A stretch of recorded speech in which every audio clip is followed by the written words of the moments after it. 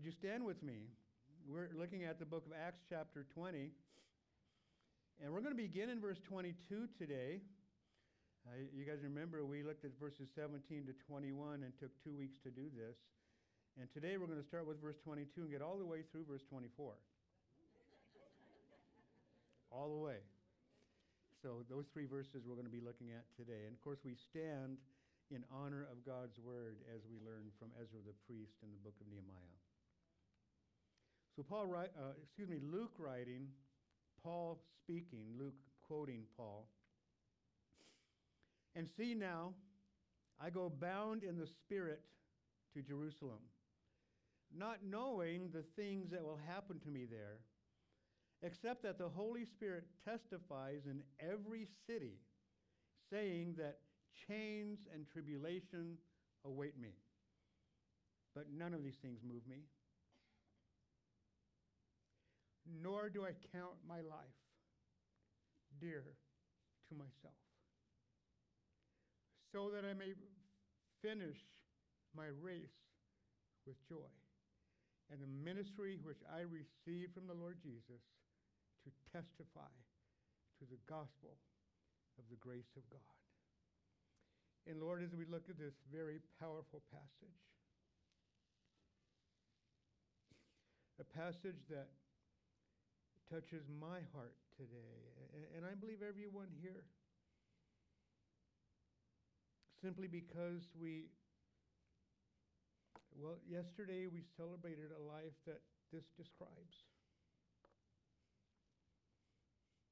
Might we all seek that it might describe each one of us as well. But we follow the example that the Apostle Paul gave. Might we learn what it means to do so. And so we pray, God, that you'd pour out your Holy Spirit on this place, that we would know his presence with us,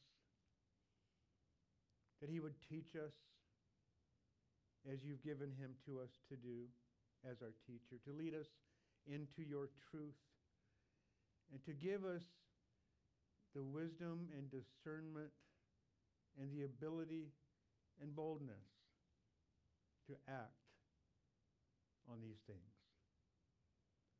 Have your way in our hearts now, we pray. And we ask it in Jesus' name. Amen. You guys may be seated.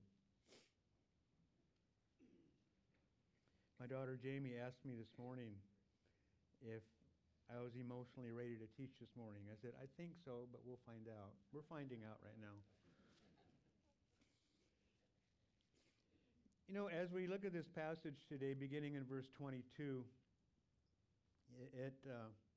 let me do this. Let me read the last part of verse 18 and through the 21st verse, those words that Paul had spoken to this point to these Ephesian elders there in Miletus.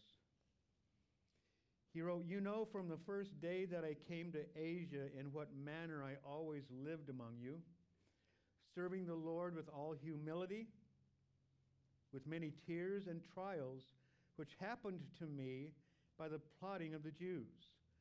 How I kept back nothing that was helpful, but proclaimed it to you and taught you publicly and from house to house, testifying to the Jews and also to the Greeks, repentance toward God and faith toward our Lord Jesus Christ." And Paul said, you know the way I lived, you know the way I taught, you know what I spoke. And we emphasized those things during the last couple of weeks as we looked at that passage. Closing, of course, with these words, this is the gist of his message that he gave to them. Repentance toward God and faith toward our Lord Jesus Christ. Now, we're reminded that the Apostle Paul spent 3 years there in Ephesus. And so it wasn't simply the gospel message that was taught, but the truth of God. He didn't keep anything back from them. All that God had for them, he gave to them.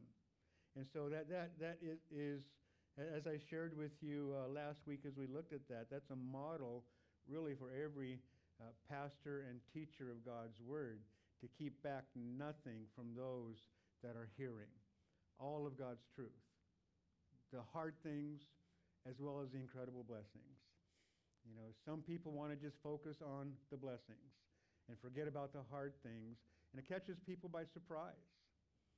You know, people who will say things like, you can have your best life now, for example. No, we can't. Well, I'll say this.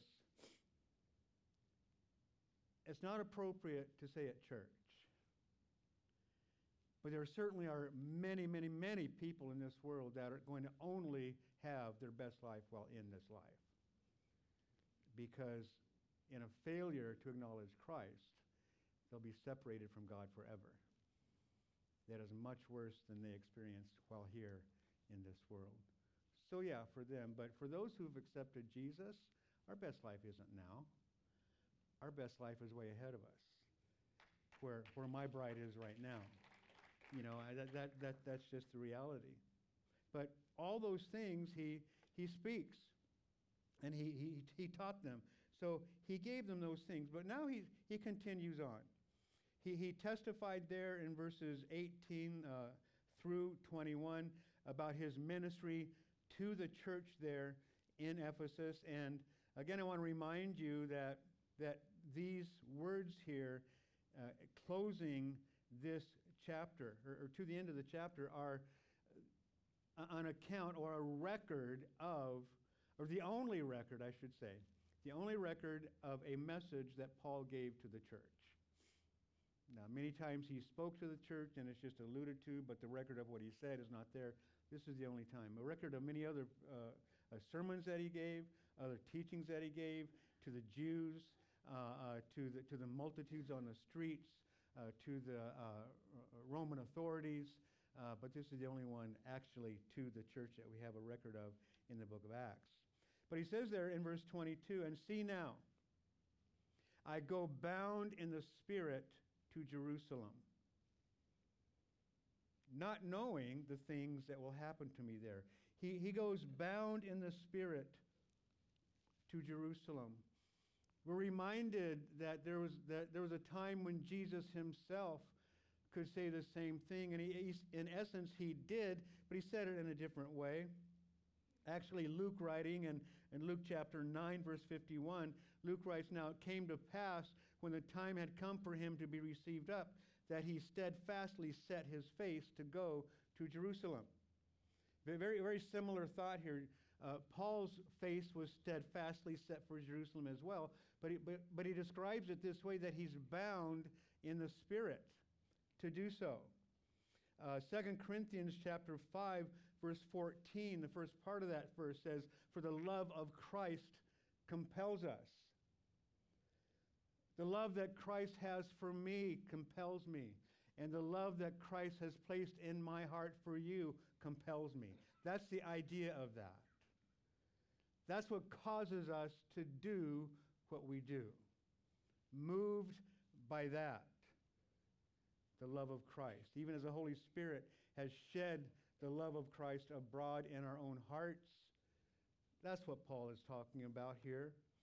He's just compelled by the Spirit of God to go. Now, in all fairness, we have to, as we look at this passage, and many of you have the New King James Version before you as I do, and we see the word Spirit there with a lowercase s, meaning that the translators of the New King James Version, which I'm reading, don't necessarily believe that this is a reference to the Spirit of God, but Paul's own Spirit. And that's fair, because we can't tell. There are no capital letters in the Greek language, so we can't really know for certain. It can be translated in one of two ways, either the Spirit of Paul himself or the Spirit of God within him. But as we look at this, it's my conviction that it's speaking about the Holy Spirit within him. You know, if it's his own Spirit, then what this is saying is that Paul's desire to serve the Lord Jesus because of Christ's love for him and his own love for Christ, his inner man, his spirit was bound up, it was tied up so that he had to get to Jerusalem. Or we could simply say that even as the New American Standard Bible translates it, it says that he was bound by the Spirit. Or the English Standard Version says constrained by the Spirit. Those translations.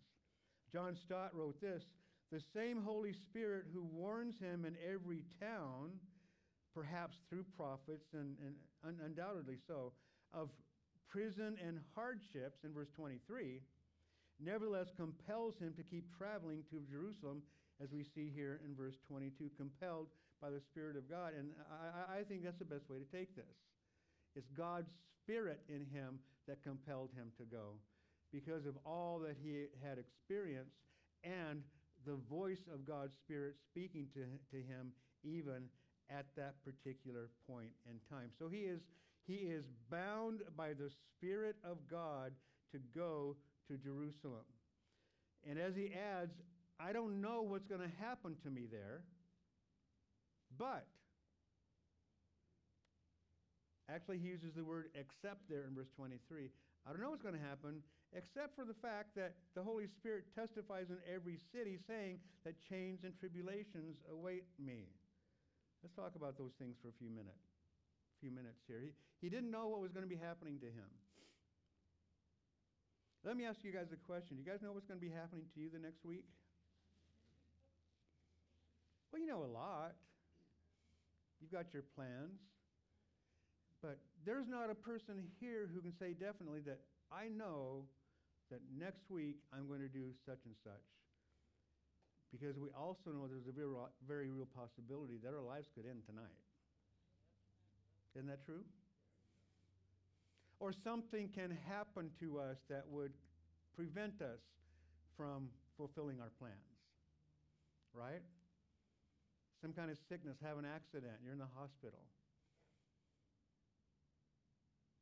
Have some kind of other physical condition, some sickness. You know, have a stroke or a heart attack. I mean, you know, an appendicitis attack.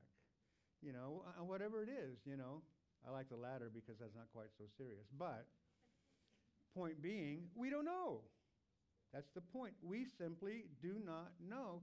But there's one who absolutely knows all those things. The one whom we serve, right? He knows. James 4:14 says this: whereas you do not know what will happen tomorrow. Okay, the Holy Spirit is just simply confirming exactly what we're saying, right? You do not know what will happen tomorrow. For what is your life? It is even a vapor that appears for a little time and then vanishes away. Earlier in the book, James writes that, you know, we make our plans. You know, we're going to go to one city and we're going to do some business, in another city and do some business, and that's our plan. We say we're going to do that, but what we should say is, if the Lord wills, we ought to do that. So and so we don't know, and often, even as we make our plans, and even as the Lord speaks to our hearts on what He wants for us, and He gives us some direction, even as Paul here is bound by the Spirit to go to Jerusalem, but he's hearing things. It's not like he's just hearing rumors. The Holy Spirit is testifying through people that when he gets to Jerusalem, he's going to have some problems. He is going to be in chains and have tribulations. He's going to have some trouble. Now, as we consider that, it's like, is the Lord saying not to go? I think it's something that Paul had to deal with. He didn't know exactly what was going to be taking place, but he knew that something was going to take place. There is a question. It's a pretty big question, 2 little words, but a big question that really hinders us in being completely obedient to the Lord. Let me ask you if you've ever asked this question. I'll just shorten it into 2 words. What if? I know what I should do, but what if? What if this happens? You know, what if this problem starts because of this? I know I need to share the gospel with my friends, with my family, but what if they won't talk to me anymore? What if they think I'm weird? What if they make fun of me? That's just one example. Right? I mean, the what if question, that's a big thing. That's a big thing for us. And, you know, the thing is that, well, we don't know what's going to happen. And we can make our judgments based on history, based on what we've seen happen in the past. Somebody who needs to hear something from the Lord, they've heard it before, but it never has made an impact in their life before. In the sense of, I mean, even sharing with a fellow believer, you know, about some behavior, you know, and they just never repent of that. They never change. And we've talked to them a number of times, and then we come to a place where it's just not going to do any good. They're never going to listen. And then the Lord speaks to our hearts again. Maybe somebody suggests to us that, you know, we need to talk to that person. You know, I'm not going to do that. It doesn't work. What if this time it will? What about that what if question? You know? We don't know. You know, and I've been in that situation before, and it's like, I don't know if it's going to do any good or not, but one thing I know is the Lord's directing me to do this. And that's His business on whether it's going to work. Not mine. My business is simply to do what He says. Right? Isn't that true? And so, this is where Paul's heart was at. He knew he needed to go to Jerusalem. He also knew that chains and tribulations await him, not knowing the details of that, bound in the Spirit. But we don't know the future. There's a saying. You guys have heard this, most of you, I believe. We may not know the future, but we know the one who holds the future in his hands, right? And if we know him well, we can feel safe about that, can't we? So he's got it in his hands, and it doesn't mean that we're not going to have trouble. Doesn't mean, in Paul's case here, doesn't mean that the chains and the tribulations that await him are not going to happen. In fact, God is basically telling him that's what's going to happen. But Paul did not receive it in such a way that it meant that God was saying, don't go. He's just telling him, informing him, when you do go, this is what's going to happen. That's all. And so many times we kind of read between the lines, and Paul could very well have taken that in such a way that God was saying, don't go, when actually he was hearing those things. And it's true, we do not know the future, but the one who does know holds our future in his hands. It makes me think of my bride's very favorite verse, Jeremiah 29:11. As God proclaims through the prophet Jeremiah, "For I know the thoughts that I think towards you, says the Lord, thoughts of peace and not evil, to give you a future and a hope." It's a powerful, powerful verse. And as I said yesterday at the memorial service, when this truth became cemented into her own heart, it gave her such a confidence in him. It freed her. It gave her hope.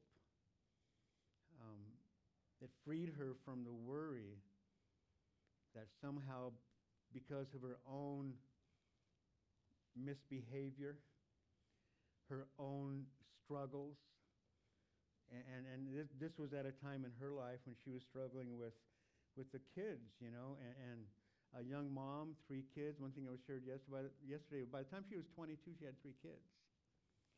You know, and not mature in her walk with the Lord, but having 3 kids already, you know, and it's like, you mamas know how kids can be. One's a handful. 2's a double handful. And 3, my goodness. But she lost it at times. And she felt horrible about that. And she's just kind of waiting for the hammer to fall. That's the attitude, feeling the guilt and all that. She became freed of all that with the understanding that, the one who loves you and the one who is sovereign and the one who has your best interest in mind, he knows exactly what's going to happen. God tells you, I know the thoughts that I have towards you. You might think you know my thoughts, but you don't. I know my thoughts. You don't. I can see God saying it that way. You don't know my thoughts. You go to Isaiah chapter 55, and this is just coming, you're not going to see it on the screen, but you know the verse, chapters 8 and 9, when it speaks of the fact that God's thoughts and his ways are higher than ours, even as high as the heavens above the earth. So my thoughts and my ways are higher than yours. Right? So it's past knowing in many ways until he reveals it to us. When we understand his sovereignty, his goodness, his kindness, his purposes, we can trust him. And so we don't know. So we say, okay, Lord, I trust you. And I've shared with you guys that I've been in that place at many times in the last couple of years, and watching my wife and watching what was going on with her and watching this disease progress and asking the question why, and then backing off and saying, you're God, I'm not. You know things I don't. You're wise, I'm not. This is what I want to see take place, but your will Lord, not my will, your will be done. And just trying to maintain that attitude that Jesus had while he was in the garden. Your will be done, not my own. And somehow, this is better. When we look at the overall scheme of things, somehow this is better than what I wanted to happen. I wanted the Lord to heal her. He chose not to. Because of who he is, I know somehow this is better. I don't feel it yet. I don't see it yet. But someday I will. Someday I will. I know that this is better. So this one who does know the future, and we have such an insistence at times, that we just simply want to know. Yeah, but what's going to happen if I do that? I mean, that's God's business, not mine, not yours. That's God's business. And all the things that we know about that, it's going to be okay. It really is. It's going to be okay. I was sharing that with somebody yesterday, just the idea that, I'm so thankful that God gave me a good foundation, a good grounding in his truth. Because I get it. I get why there's sickness and death in this world. I get why the world is the way that it is. It's because of sin, the evil and the wickedness that we see around us. I get it. I understand the reality of heaven and hell, life and death, goodness and evil, spiritual warfare, and so much, and things of that nature. I get. We see it around us, and the Word of God gives us this biblical worldview that causes us to kind of sit back and say, okay, I get it. Not that I like it, but I get it. And right now it's hard. Because of Jesus, our future is wonderful. And so we cling to that, right? And so that's what I was sharing. I said, I'll be okay. I'm going to be okay. We're going to be okay. My family is going to be okay. This church is going to be okay. And it's not going to be all that long, I know, before I'm there with the Lord, standing next to my bride, worshiping him forever and serving him in whatever way he may have for us. I understand that. But the Holy Spirit spoke. Later on, we see in Acts 21, we see a very real instance of this. Here it's mentioned that the Holy Spirit was testifying in verse 23. But in chapter 21, verses 10 and 11, we see these verses. As Paul and and his team was in Caesarea on the seashore there of the Mediterranean in the house of Philip the evangelist. Acts 21:10 and 11. And as we stayed many days, Luke, of course, is writing, a certain prophet named Agabus came down from Judea. When he had come to us, he took Paul's belt, bound his own hands and feet, and said, "Thus says the Holy Spirit, so shall the Jews at Jerusalem bind the man who owns this belt and deliver him into the hands of the Gentiles." And then Luke writes about, he said, then we began to try to persuade him not to go. And then the following verse 13, Paul answered them and says, "What do you mean by weeping and breaking my heart? For I am ready not only to be bound, but also to die at Jerusalem for the name of the Lord Jesus." He's saying, God's directed me to go, and you're telling me not to go. Why are you doing this? I don't care if I'm bound. I'm ready to die if need be for the name of the Lord Jesus. What commitment? What commitment? What determination? What desire to bring honor to the Lord, to live an obedient life to Him, regardless of what's going to happen, regardless of the difficulties that it might bring. Bound to go to Jerusalem. It's interesting that Paul was bound by the Spirit to go to Jerusalem, where he would be bound by the Jewish leaders and turned over to the Roman authorities, which is exactly what we see happening later in chapter 21. Paul did not see the warning about what was happening as God saying, "Don't go." He received it for what it was, an advance warning of what's going to happen. But he did seek prayer. We find in Romans chapter 15, verses 30 to 32, these words as he writes to the Roman church. "Now I beg you, brethren, through the Lord Jesus Christ, that through the love of the Spirit, that you strive together with me in prayers to God for me, that I may be delivered from those in Judea who do not believe, and that my service for Jerusalem may be acceptable to the saints, that I may come to you with joy by the will of God, and may be refreshed together with you." Remember, we've been talking already about how Paul desired to go to Rome. So he asked for prayer from the church in Rome for him in regard to this situation. He didn't know exactly what was going to happen, except he did know that chains and trials, tribulations awaited him. And he said in verse 24, "But none of these things move me." I don't know about you guys, this is one of my very favorite verses in the Bible. None of these things move me. Because it's a place where I want to be.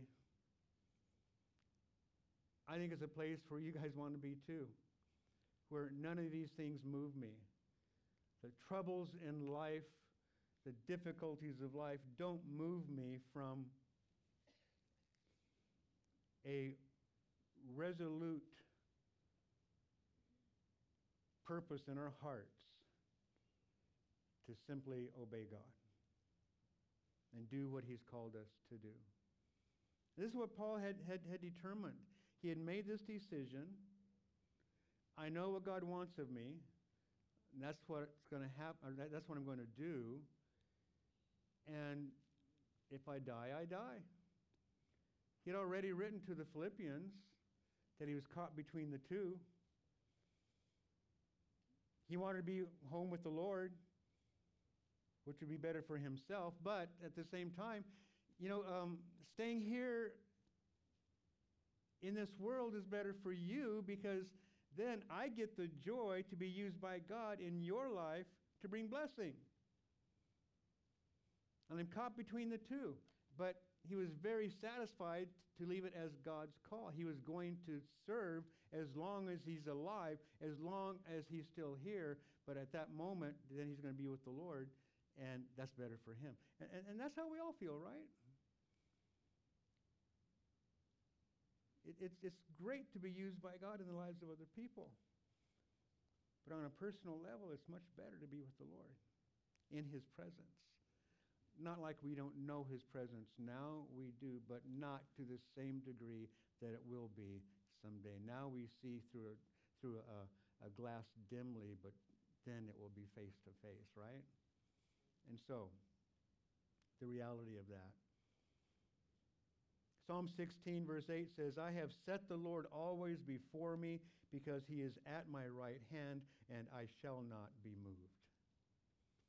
And Paul could sing that psalm from his heart. And so the fact of persecution didn't deter him from doing what he knew that God had for him. So it teaches us that it's what God tells us that should be the deciding factor, not the difficulties that lie ahead being the determining factor. Gosh, it might be dangerous. I shouldn't do that. If God says go, go. And you know what? I mean, let's face it. There are, over the course of the last couple thousand years, millions of people who have lost their lives because of faith in Jesus. Millions. Martyrs for Christ, right? Millions. But my goodness, we know that when our physical life ends here, we're going to be in his presence. To be absent from the body is to be present with the Lord, right? And we all have loved ones who've gone before us. It's very fresh for me and our family, obviously, for obvious reasons, right? But we've seen that. And we know it to be true, not just simply because that's what we want to believe. That's what the Word of God says. That's what God tells us. And so it's like, you know what? If you don't recant your faith, you'll be burned at the stake. Well, kill me now. I'm going to be better for it. Go for it. You know, I mean, that's the heart. We're going to be talking about that in just a moment. But you know, as Paul was bound in the Spirit, he says, none of these things move me. Another question that I think each one of us need to ask for ourselves is, what moves me? What moves you? What can we be moved by? It could be a number of things, maybe as many different things as we have people in this room, you know. It could be a number of things. Is it money? Stuff? Possessions? Relationships with people, or maybe one particular relationship? Popularity? Peer pressure? The need to fit in? Fear of man rather than fear of God? It can be a lot of things. That's just a small sample of it. But when it comes to being the person that God wants us to be, are we hindered through something that we have allowed to become more important than God's truth? Right? It can be different for all of us.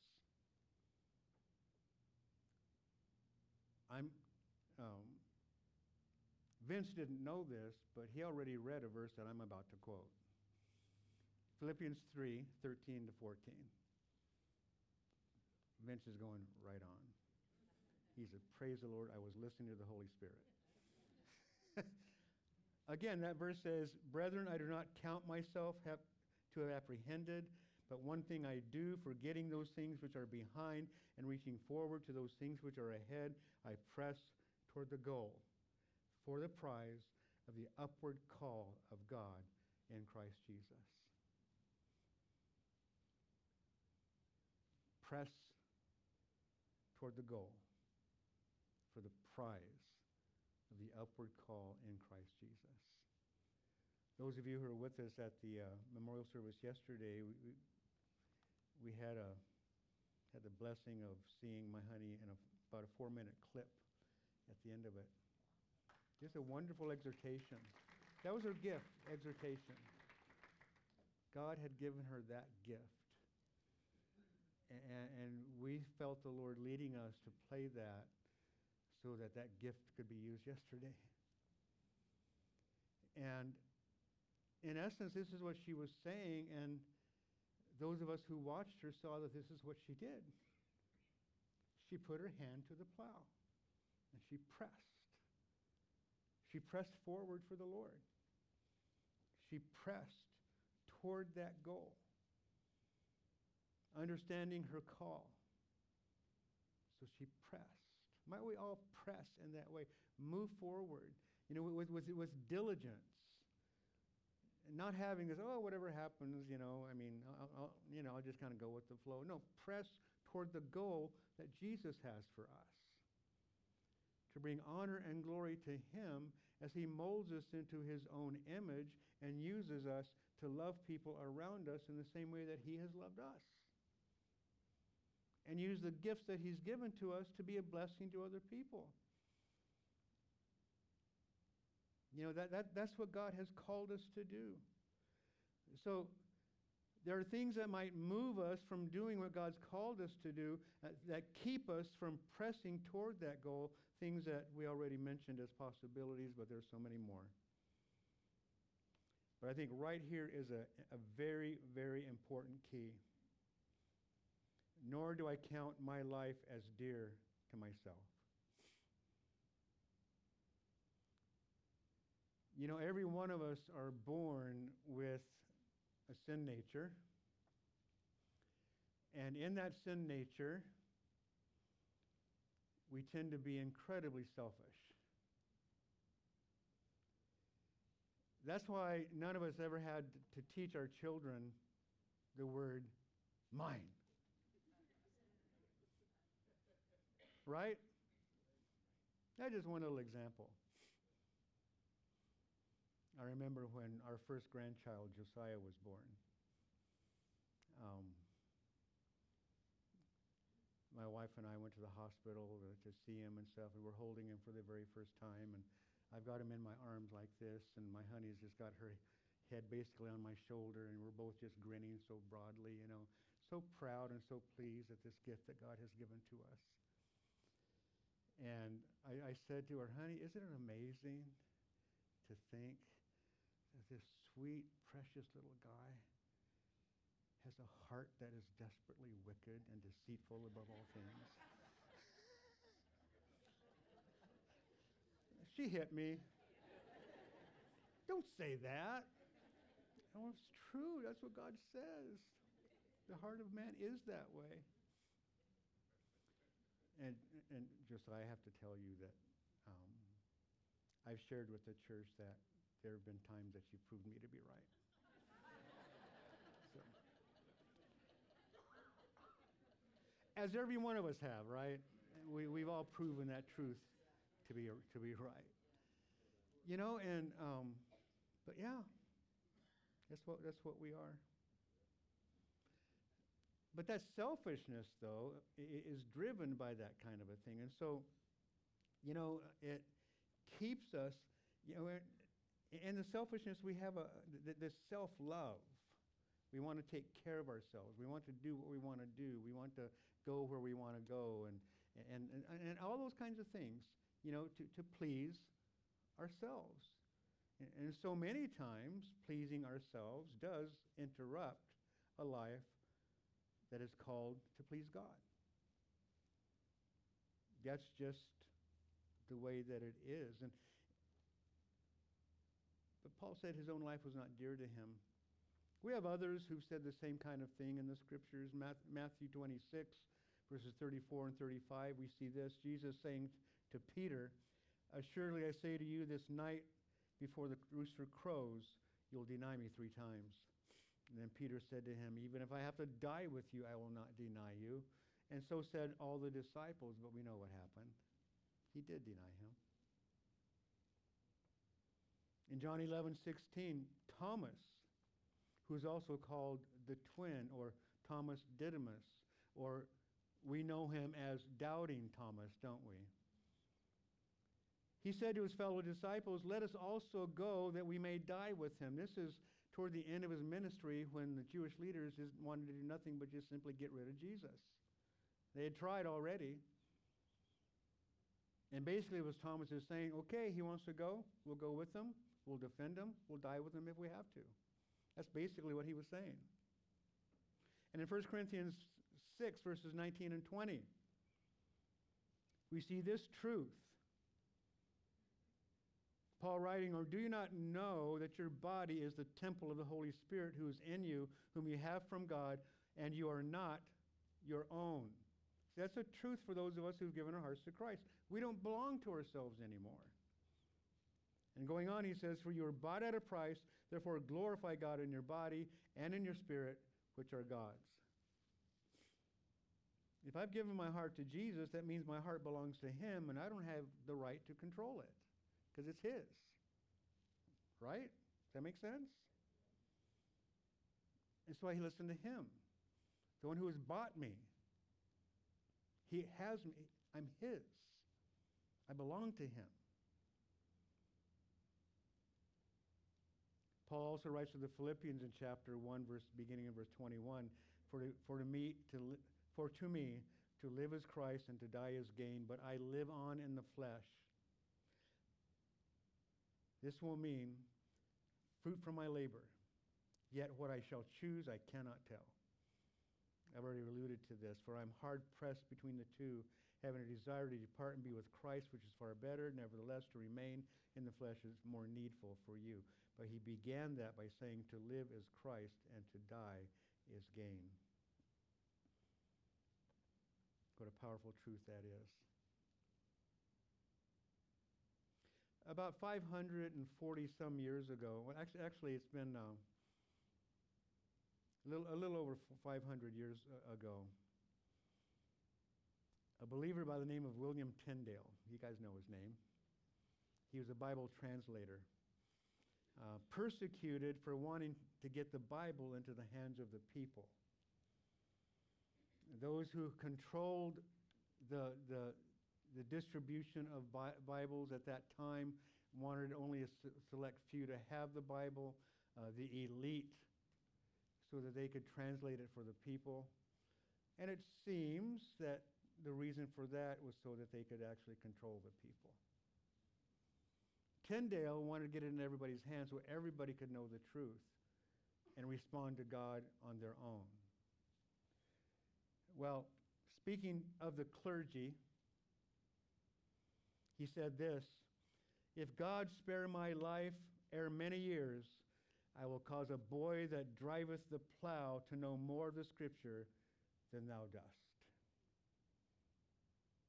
Anybody can know the Scriptures better than the clergy if they studied it.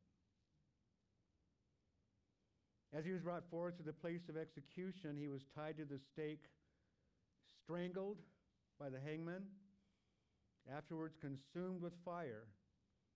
This was in 1536, crying at the stake with a fervent zeal and a loud voice, Lord, open the King of England's eyes.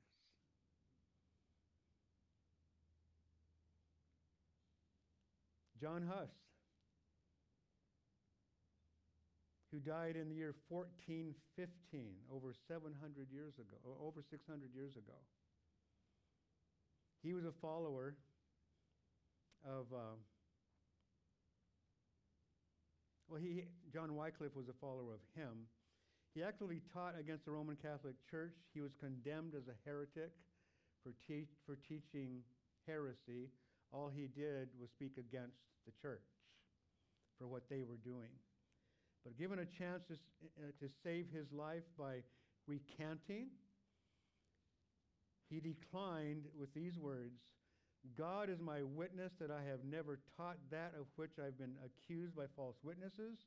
In the truth of the gospel which I've written, taught, and preached, I will die today with gladness.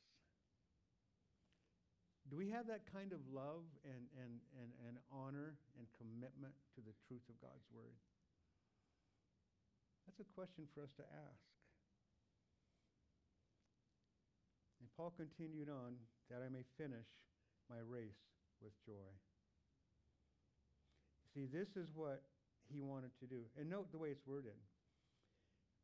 I'm not moved by these things.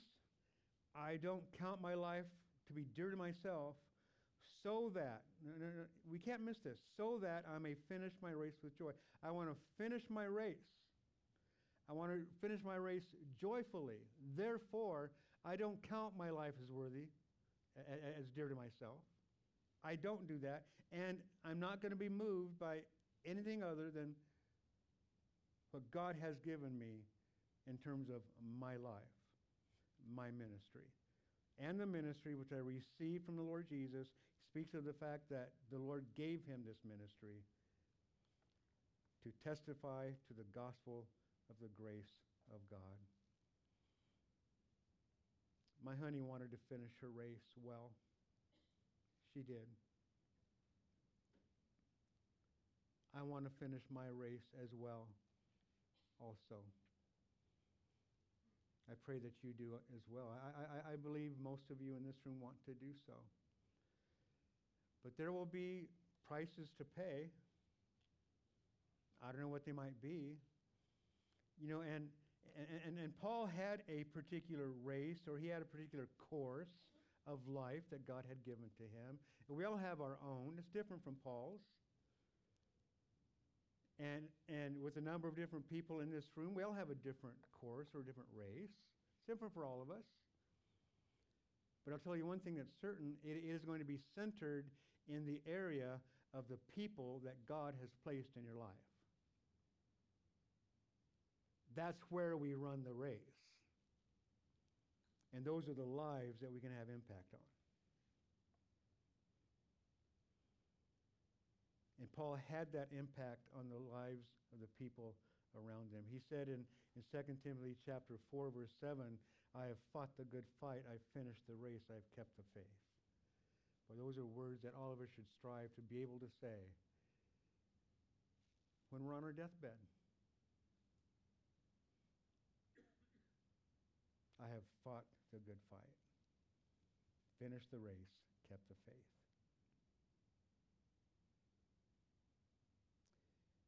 My bride finished her course. She finished her race. She did it well. It's marked by the fact that there's not a person who knew her that did not know that she loved him. Not a person. She loved us in the same way that Jesus loved her, in the way that she knew that Jesus loved her, you know? That's what she did. She loved very, very well. She loved well. She loved hard. That's why she became the person that she became. She was determined to be the person that God had made her to be. And I think it's a challenge for all of us, you know. I think yesterday's ministry at that memorial service, it was not just simply a memorial service, it was a ministry that took place. Many people were encouraged, inspired. And you know what? We need to look at people's lives who are living their life well for Jesus Christ and be inspired by it. We need to do that and allow it to be something that speaks to our hearts in giving us a model for the way that we ought to live our own lives. As the Apostle Paul said, imitate me as I imitate Christ. I want to be able to say that, but I know that my precious bride was able to say that, but you know what? I never heard her say it. She just did it. She just was that, you know? What a model. But what a model Paul gives to us.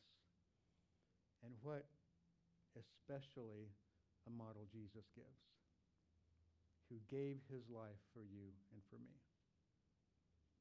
And so we have this world that we live in. We have this ministry that God's given to us. We have our own sphere of influence. We have this course, this race that God's given to us. Are we following it? Are we faithful to abide in that place? Are we loving the way that Jesus has loved us?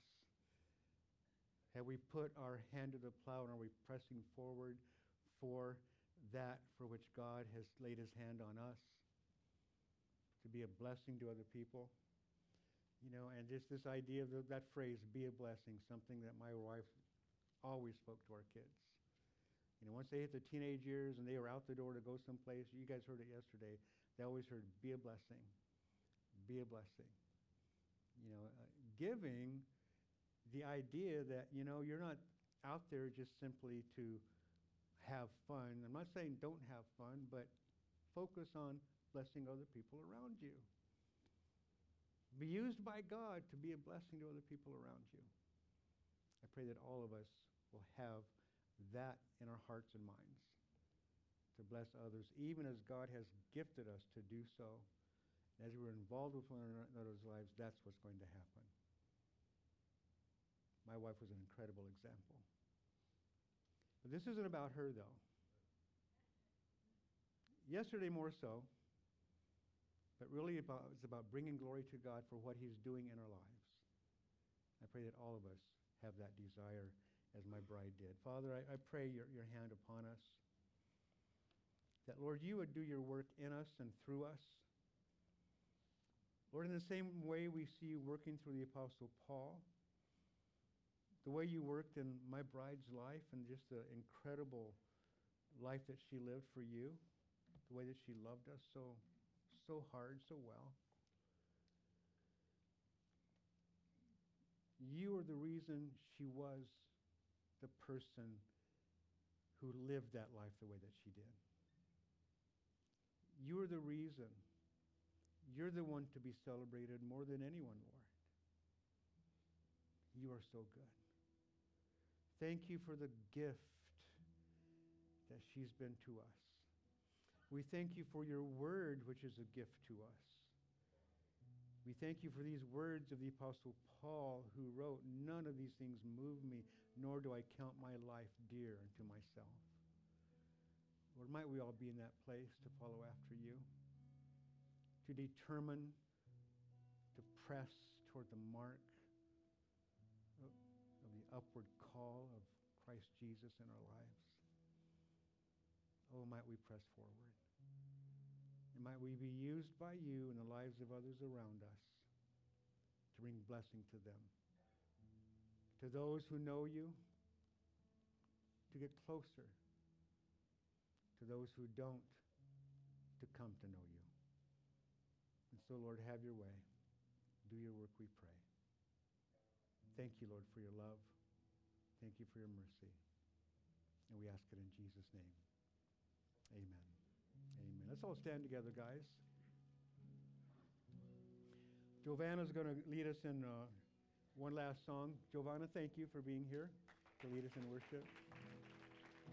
God bless you guys. Have a great rest of your day. And by the way, I want to share with you guys this. I'm going to be taking a few weeks off after today just to get some time. I'm going to be taking the next 3 weeks off, and so we're going to have some guest teachers coming. I am going to be going to Spain during that time.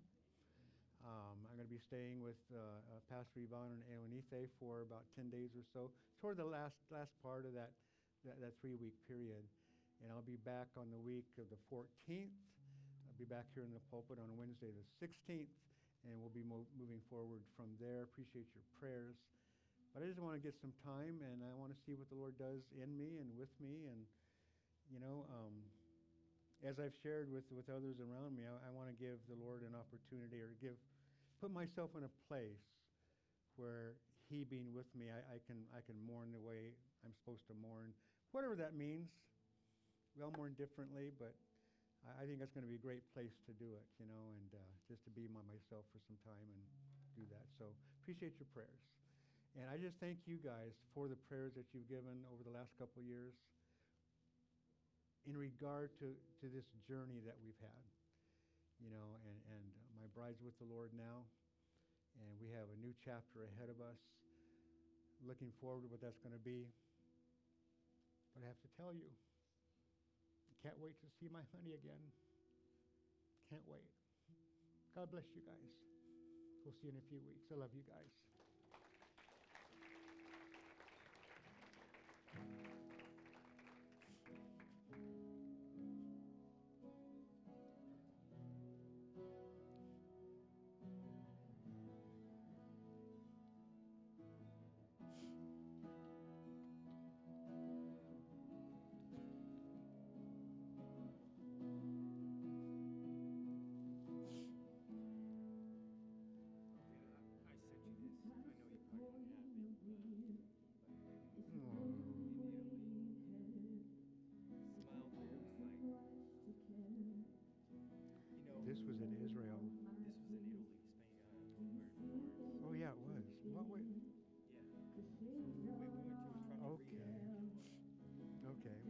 This was in Florence, wasn't it? You sent that to me?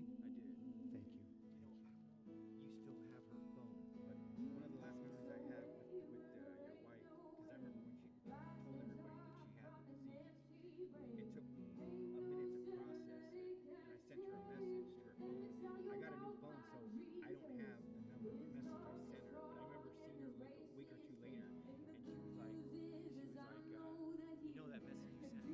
her, but I remember seeing her like a week or two later, and she was like, that message you sent me, she goes, it made me cry, and so it was a Thank you. The Lord definitely give you traveling mercies, and may He just accomplish you. I love you, man.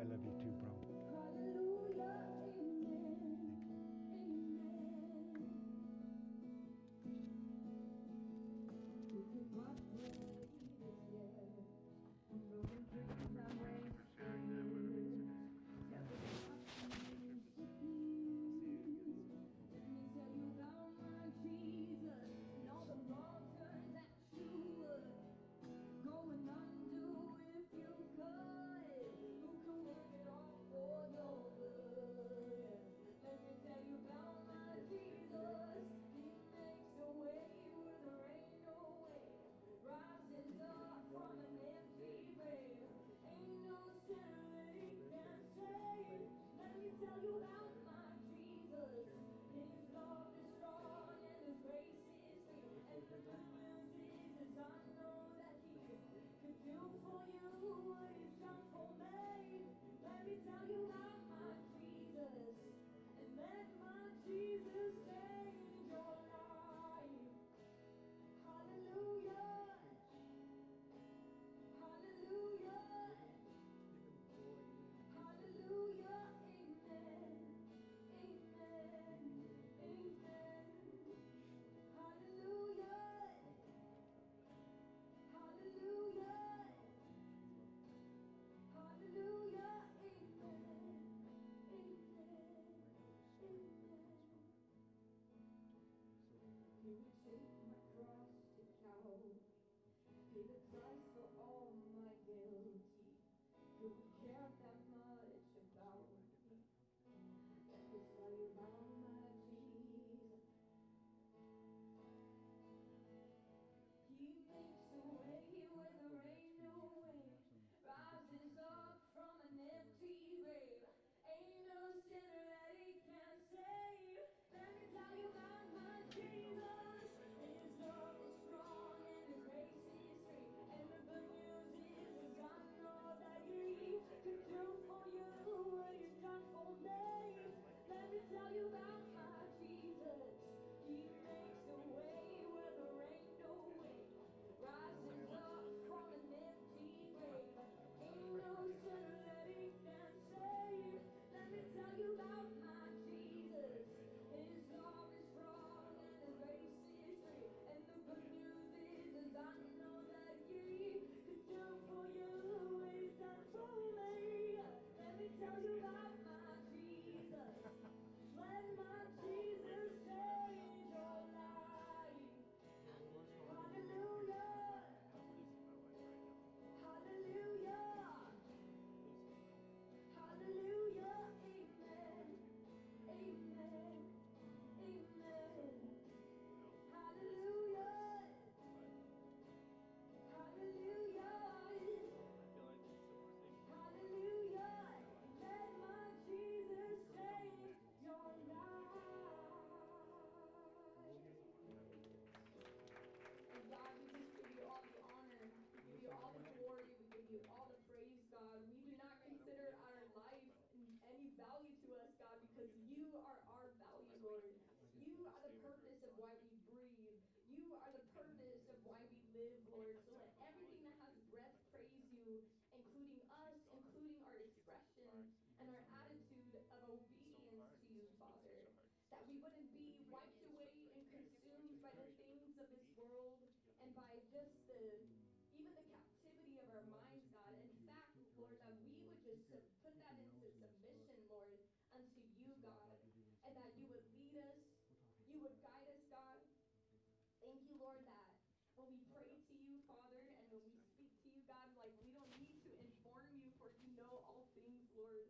All we ask, God, was that you would just direct us into the ways that we should go. For your ways are higher than us, Lord. For your ways are better, God. And even when we don't see and understand now, we can know and we can rest assured that, Lord, you are true, you are real, and you leave no children behind, God, because you love us. The God who could raise the